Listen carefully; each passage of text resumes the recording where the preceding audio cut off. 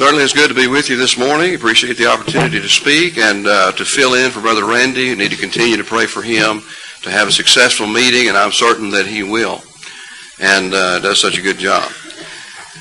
If you have your Bible, turn with me to Philippians chapter 4, beginning with verse 4, as was read a few moments ago. Philippians chapter 4, beginning with verse 4 through verse 8.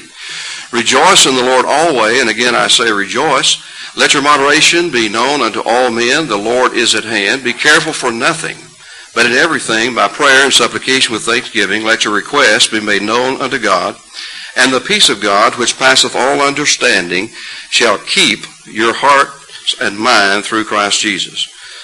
Finally, brethren, whatsoever things are true, whatsoever things are honest, whatsoever things are just, whatsoever things are pure, whatsoever things are lovely, whatsoever things are of good report, if there be any virtue, and if there be any praise, think on these things. What a beautiful context that is. What a beautiful set of verses that is. When you think about joy, which comes about to the child of God. And right here in these verses, we have the secret to joy. It's no secret, really, is it?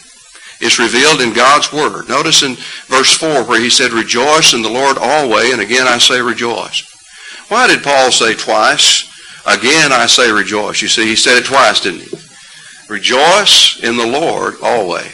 And then he said, again I say, well, he's emphasizing it, isn't it? It's a privilege to be a child of God. There is reason for rejoicing. There's reason to have confidence that one is saved and right in the sight of God, and therefore have peace of mind, have joy. Let's think about what's being said here, this beautiful passage. Let's look at the next passage here. Let your moderation be known unto all men, the Lord is at hand. And so now notice in verses 6 and 7 where he gives us the answer to worry. Now notice he said, be careful for nothing. That is, be anxious for nothing. Don't have anxiety for anything, in other words, right? Is that easy to do? Anybody here has never worried about anything? I'm putting my hand down. If so, I'm going to ask Brother Randy, who's preaching against lying, if you raise your hand. But nevertheless, we've all done it, haven't we? But think about it for just a moment. What is being taught here is why worry when you can pray? Paul's attitude was not, why pray when I can worry? But why worry when I can pray? And put it upon God. You see, he's capable, he's able to handle it all. He is the omnipotent one of heaven, you see. He is unlimited in his power. It's easy for God to handle the burden. It's easy for him to do that. And he wants us, however, with an obedient faith, to give it to him. That's our part, to trust him that he can do that for us. Look at, be careful for nothing, verse 6. But in everything. Now how much does that leave out? Everything. Give it to God in prayer. Whatever troubles you, whatever it is, in everything.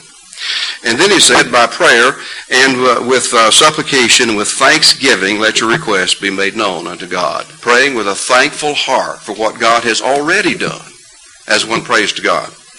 And then he said here, in verse 7, here's the end result of that kind of prayer. Here's an individual who has obeyed the true gospel of Jesus Christ. He's heard, believed, repented. He's confessed the name of Christ. He's been baptized for remission of sins.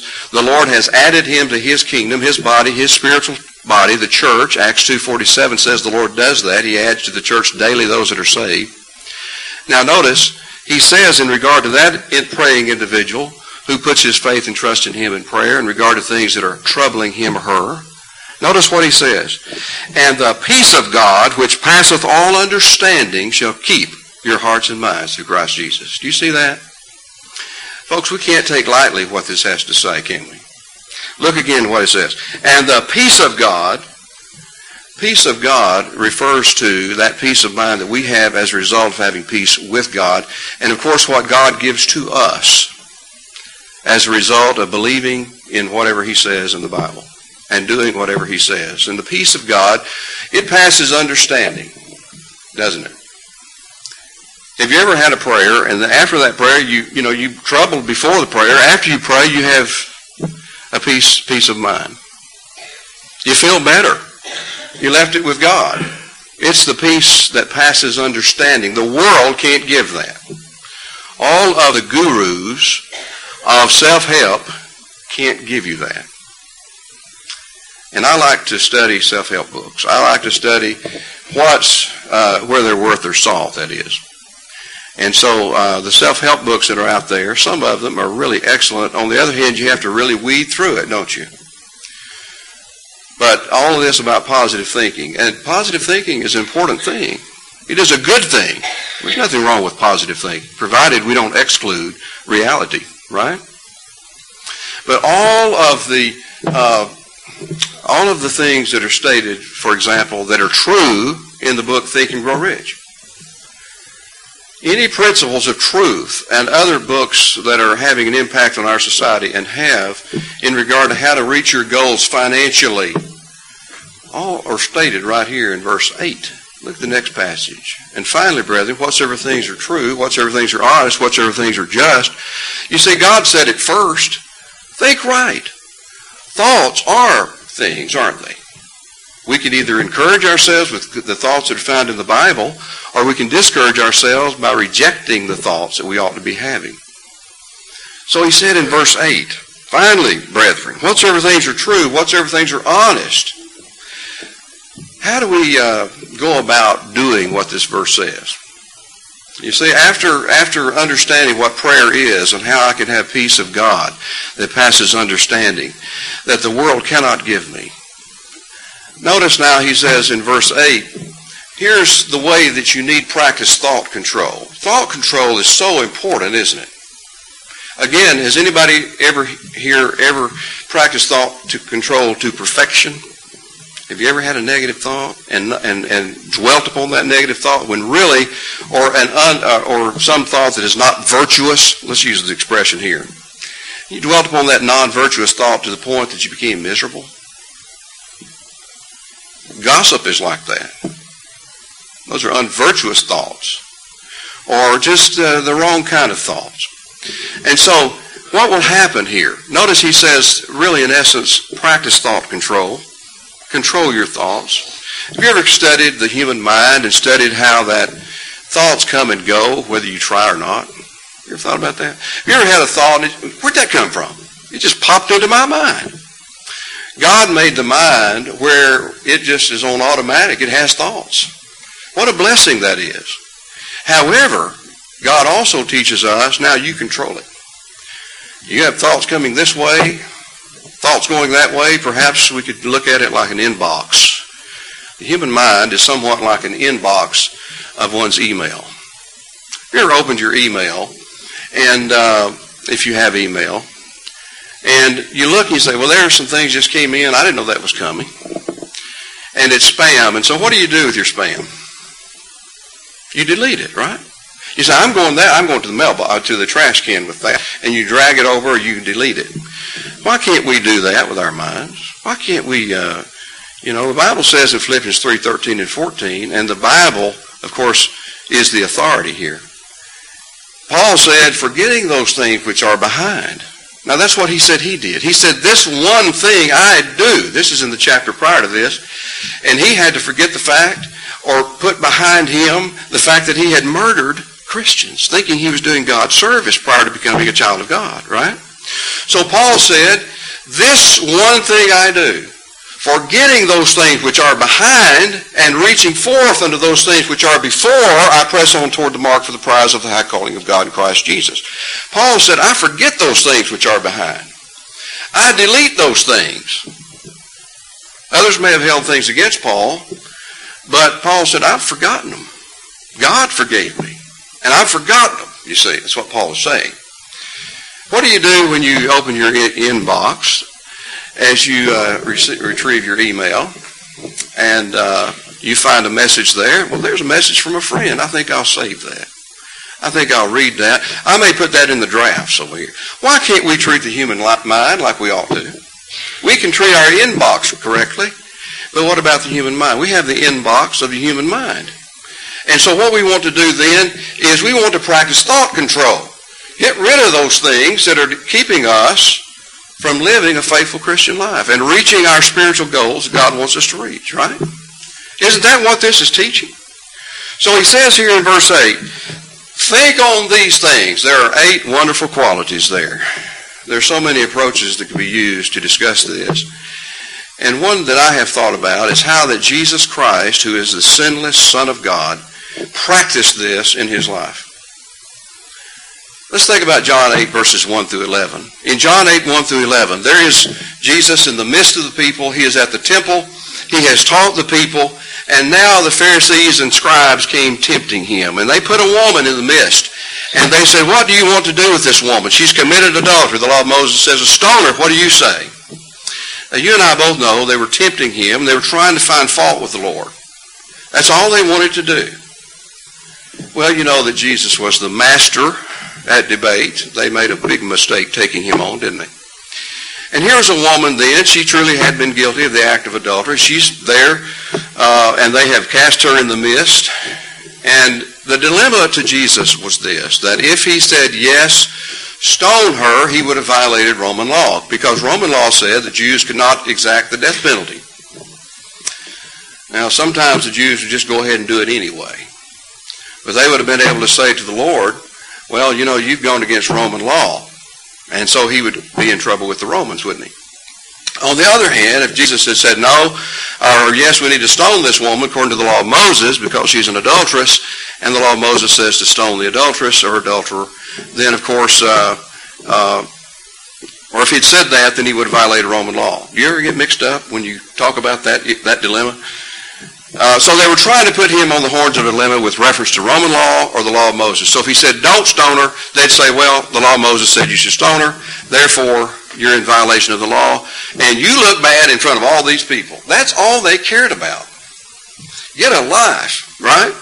The Pharisees and scribes just went around trying to find fault with the Lord. That's all they could do. They would make up lies on him. He's a drunk. He's a liar, and he runs around with filthy-minded people. You know, he associates with sinners and publicans. That's all they did. Well, you know, Jesus, of course, stooped as though he wrote on the ground, or did write on the ground. And then, of course, he stood up and he said, he that was without sin among you, let him cast the first stone at her. They left from the oldest to the youngest. The oldest were smarter. They realized they couldn't answer him. They left quickly. They left sooner than the younger ones.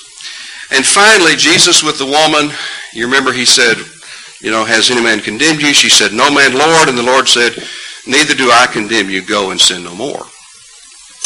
Well, we recognize that Jesus did not condone her sin. We don't want to give that impression. He said, go and sin no more, right? So she had sinned, but don't do that anymore.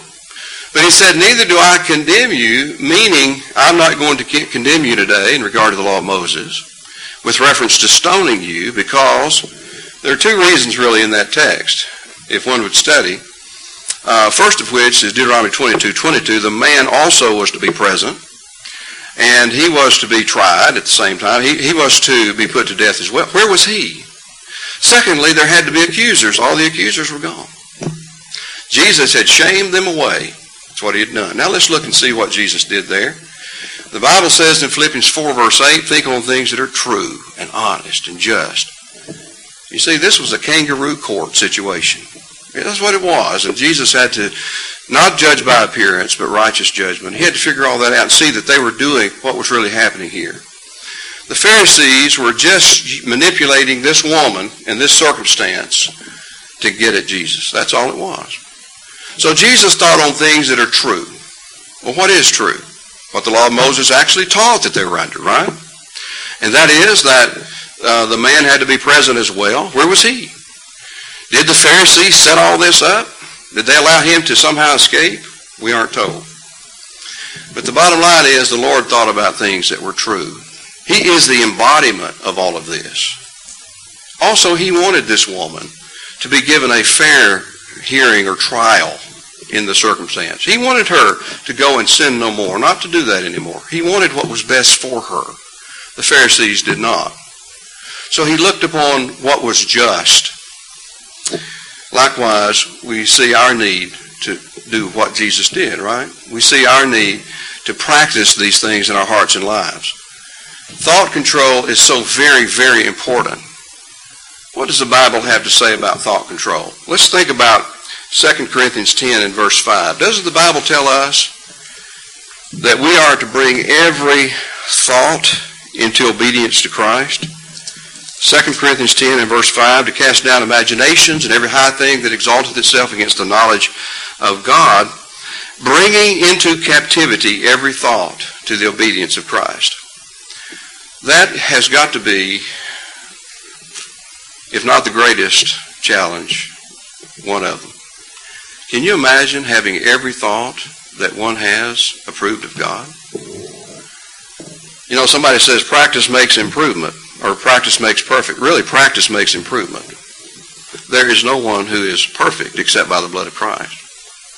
And so we keep practicing, we keep working on dealing with those thoughts that we have. And we seek to have thoughts that are pure and holy and right. Doing away with the thoughts that are unholy, but also turning then and forcing ourselves to think on the things that we really want to think on, and that's things that are pure and holy and virtuous. There can't just be a turning away or a deleting of a message, so to say. There must be then a determination to go forward. Philippians 3, 13 and 14. Forgetting those things which are behind. All right, that's one thing. It's, you know, what is it that we worry about or think about? Things in the past, right? You know, we can't live in the past. Have you ever tried physically to go back to yesterday? See you later, you're going back in time, huh? You can't do that. It's impossible to go back in time. It's impossible. We can only live today. Matthew 6:34, Jesus said, take no thought for the morrow shall take thought for the things of itself, sufficient unto the day is the evil thereof. Live today. Have you ever tried to live in tomorrow? Can't do that either, can we? It just can't be done. God wants us to live today and bring every thought into captivity or obedience. If you're in captivity to somebody, you're in obedience to that person. And so bring every thought into captivity or obedience. You know, the Bible talks about the inner man. It talks about the inward man. In Romans 7, you'll notice that Paul talks about the inward man, and that's what we're talking about here. How that we are to delight in the law of God in the inward man. How are we going to practice thought control? With reference to our minds, we do it in the inward man, don't we? This is the outward man. This, obviously, our minds are the inward man. Now, you can talk about the conscious mind and the unconscious mind, fine. But it's the inner man, according to the Bible. The inner man, or the inward man. Do people think very much in our society? When we see irrational thinking that's going on, we wonder that, whether it be religiously or politically. But in Romans chapter 7, you notice Paul said in verse 22, for I delight in the law of God after the inward man. In the church, we need to study where it all stems from. In Matthew chapter 15 and verse 18, Jesus said, out of the heart proceed evil thoughts, adulteries and fornications and such like. Out of the heart proceed these evil thoughts that bring about these things. And so thought control is taught in the Word of God. It's where it's at. It's, you know, the heart of the matter is the heart, isn't it? You know, why don't more people obey the gospel of Jesus Christ when they hear it as it is taught in the Bible? The heart of the problem is the heart. In Matthew chapter 15 that I mentioned a moment ago, that whole context is teaching when the Pharisees accused Jesus' disciples of not washing their hands prior to eating. In essence, in that chapter, Jesus is teaching it's better to eat dirt than to have a dirty heart. That's the concept. Somebody says, you know, I heard somebody say one time, if you could cut off people's heads, when you look in there, sometimes it might even look like a trash can. Well, that would be sad, wouldn't it? But the bottom line is, we can think those thoughts that God would have us to think. But it takes effort to do that, doesn't it? It doesn't take effort to have thoughts pop into one's mind. That's ongoing. But what it takes is the matter of choosing what to do with those thoughts once we have them. And just because a negative thought or an unvirtuous thought pops into one's mind doesn't mean that one has to dwell on that. And so deal with it according to God's Word. You know, over there in Colossians chapter 3 and verse 16, the need to think about our thoughts and our inward man and study about how it works. Over there in Colossians chapter 3 and verse 16, or Ephesians chapter 3 and verse 16, excuse me. Ephesians chapter 3, Paul said here that he desired for his brethren there that God would grant you, according to the riches of his glory, to be strengthened with might by his Spirit in the inner man. Do you see that? Now God doesn't, the Holy Spirit today through his words strengthens us and strengthens us in the inner man. We can lift physical weights all we want to, but to strengthen the inner man, we've got to allow the Word of God to speak to us, don't we? And study the Word of God. What a blessing it is to be a child of God. Let's look at Ephesians 1 and verse 3 for just a moment. In Ephesians chapter 1, the Apostle Paul was writing to his good brethren at Ephesus. And do you remember that he said, "Blessed be the God and Father of our Lord and Savior Jesus Christ, which hath blessed us with all spiritual blessings in heavenly places in Christ Jesus." We have all spiritual blessings in Christ. There's not one that's out of Christ. All spiritual blessings are in Christ. In Christ I have fellowship with God, fellowship with Christ, fellowship with the Lord's church, the greatest institution on the face of this earth. I have remission of sins at baptism, according to Acts 2, verse 38. I have continual remission of sins as I live the faithful Christian life, 1 John 1:7. You see, if we walk in the light as he is in the light, we have fellowship one with another, and the blood of his Son, Jesus Christ, cleanseth us from all sin. And 1 John 1:9 says, to me as a child of God, if I confess my sins, he is faithful and just to forgive of sins. And so we have that blessing. So in Christ I have fellowship with God and fellowship with Christ, fellowship with the Holy Spirit, the blessings that are offered in the Word of God. You want to see the spiritual blessings in Christ? Read Ephesians chapter 1. Look at the 12 blessings that are found there. A dozen beautiful blessings to the child of God. That will give joy and happiness right there. Understanding and believing that, and then practicing thought control in one's life, incorporating these qualities. Because you see, when you think virtue, you become virtuous. If you think honest, you become honest, and you are honest. If you think dishonest, you're dishonest. And so we realize the thought process is so significant and important. Look at Romans 8, verse 28. And we know all things work together for good to them that love God, to them who are the called according to his purpose. What a beautiful passage that is. Now, in Romans chapter 8, 28 throughout the end of the chapter, the blessings of salvation are clearly emphasized. You see, I know that all things, if I'm a faithful child of God, I know that all things work together for my good. Can you imagine that? What a beautiful thought that is. God is going to take the negative and he's going to take the positive, what I consider negative, and he is going to put it all together and it's going to turn out for good for my salvation. Isn't that beautiful? That's to you. That's to a child of God. Romans 8, verse 28. We know. We don't have to guess. We know that's the case. Now somebody says, well, that's kind of arrogant to say that you know something. Well, how do you know that what I'm saying is not the case? And so, if you can know I don't know, I can know I know. Right?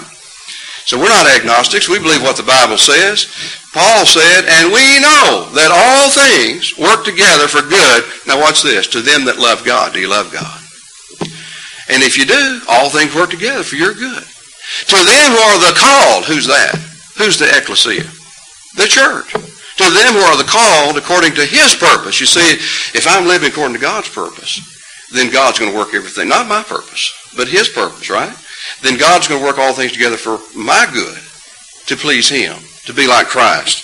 Follow the context, to be conformed to the image of his Son. Now, if you're going down through here in Romans chapter 8, and I would encourage you sometime just to, if you've studied it, wonderful. Restudy Romans 8 sometime. It is so beautiful. Notice that God is the one who's for us. He is not against us. Notice in verse 31, if God be for us, who can be against us? Somebody said, well, a lot of people can be against us, or Satan can be against us, or sin can be against me. Well, that's right. They are against us, but not successfully. That's what this is saying. If God be for me, who can be against me? Nobody can cause me to lose my faith and lose my soul if I choose to continue to trust in the gospel of Christ. Isn't that wonderful? If that won't give hope, then something's wrong there with the heart. Notice he said further in this chapter that he proved it by the giving of Jesus. He spared not his own son for us, so we could have that kind of confidence. That God is for us. You get into trouble, you want somebody with some brains on your side, right? Well, we have the omniscient God of heaven on our side. And he's figured it all out, whereby he can still be just and forgive us of our sins by the blood of Christ. Take advantage of that. What a blessing it is to be a child of God. Let's press on. Notice he points out that nothing can separate us from the love of Christ. Tribulation can't do it. Distress can't do it. There is no difficulty in life or in death that can separate you from the love of Christ, provided you continue to obey the gospel or continue to in the faith given to us, right? I mean, and that's taken for granted here. Let's go ahead where he said we're more than conquerors, verse 37. Now in all these things, we are more than conquerors through him that loved us. And you can see why from the last two verses. All the things that are in life or in death or visible or invisible, all the forces that would destroy my faith cannot do it because I'm more than conqueror. Now in the first century, the Romans to whom he wrote understood what it was like or what it meant to be a conqueror. Because that's all they heard about, how that the Roman Empire were the conquerors, right? The soldiers would go out and they'd take a city, they would come back with the spoils, and they were the conquering world-ruling empire. So when Paul said, we're more than that, they understood what he was saying, right? So Paul said, we are more than conquerors through him that loved us.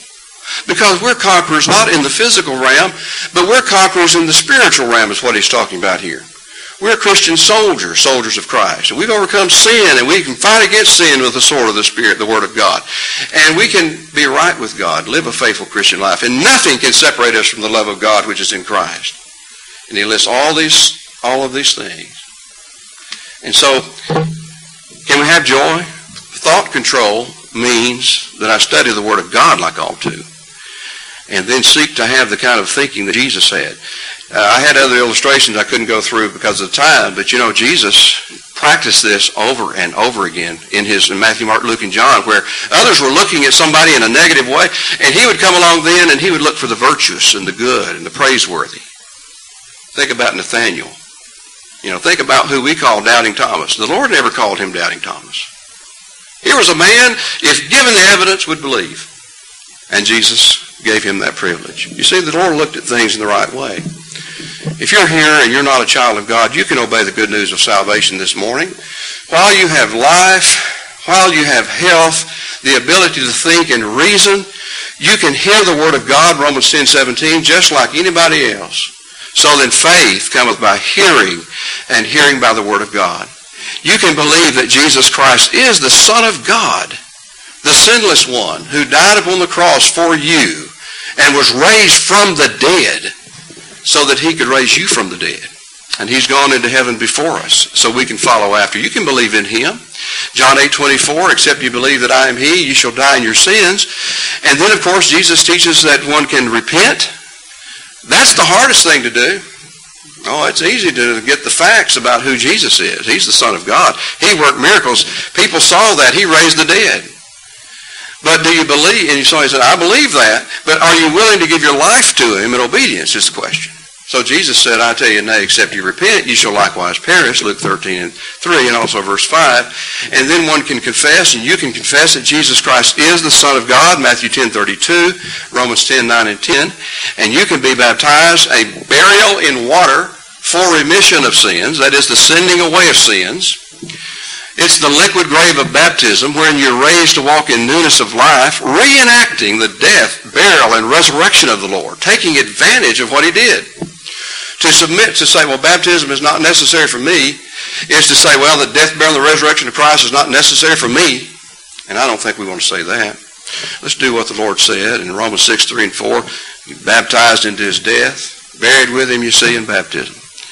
And then rise to walk in newness of life as a Christian. If you need to come to Christ and do that, we'll be happy to baptize you even this morning.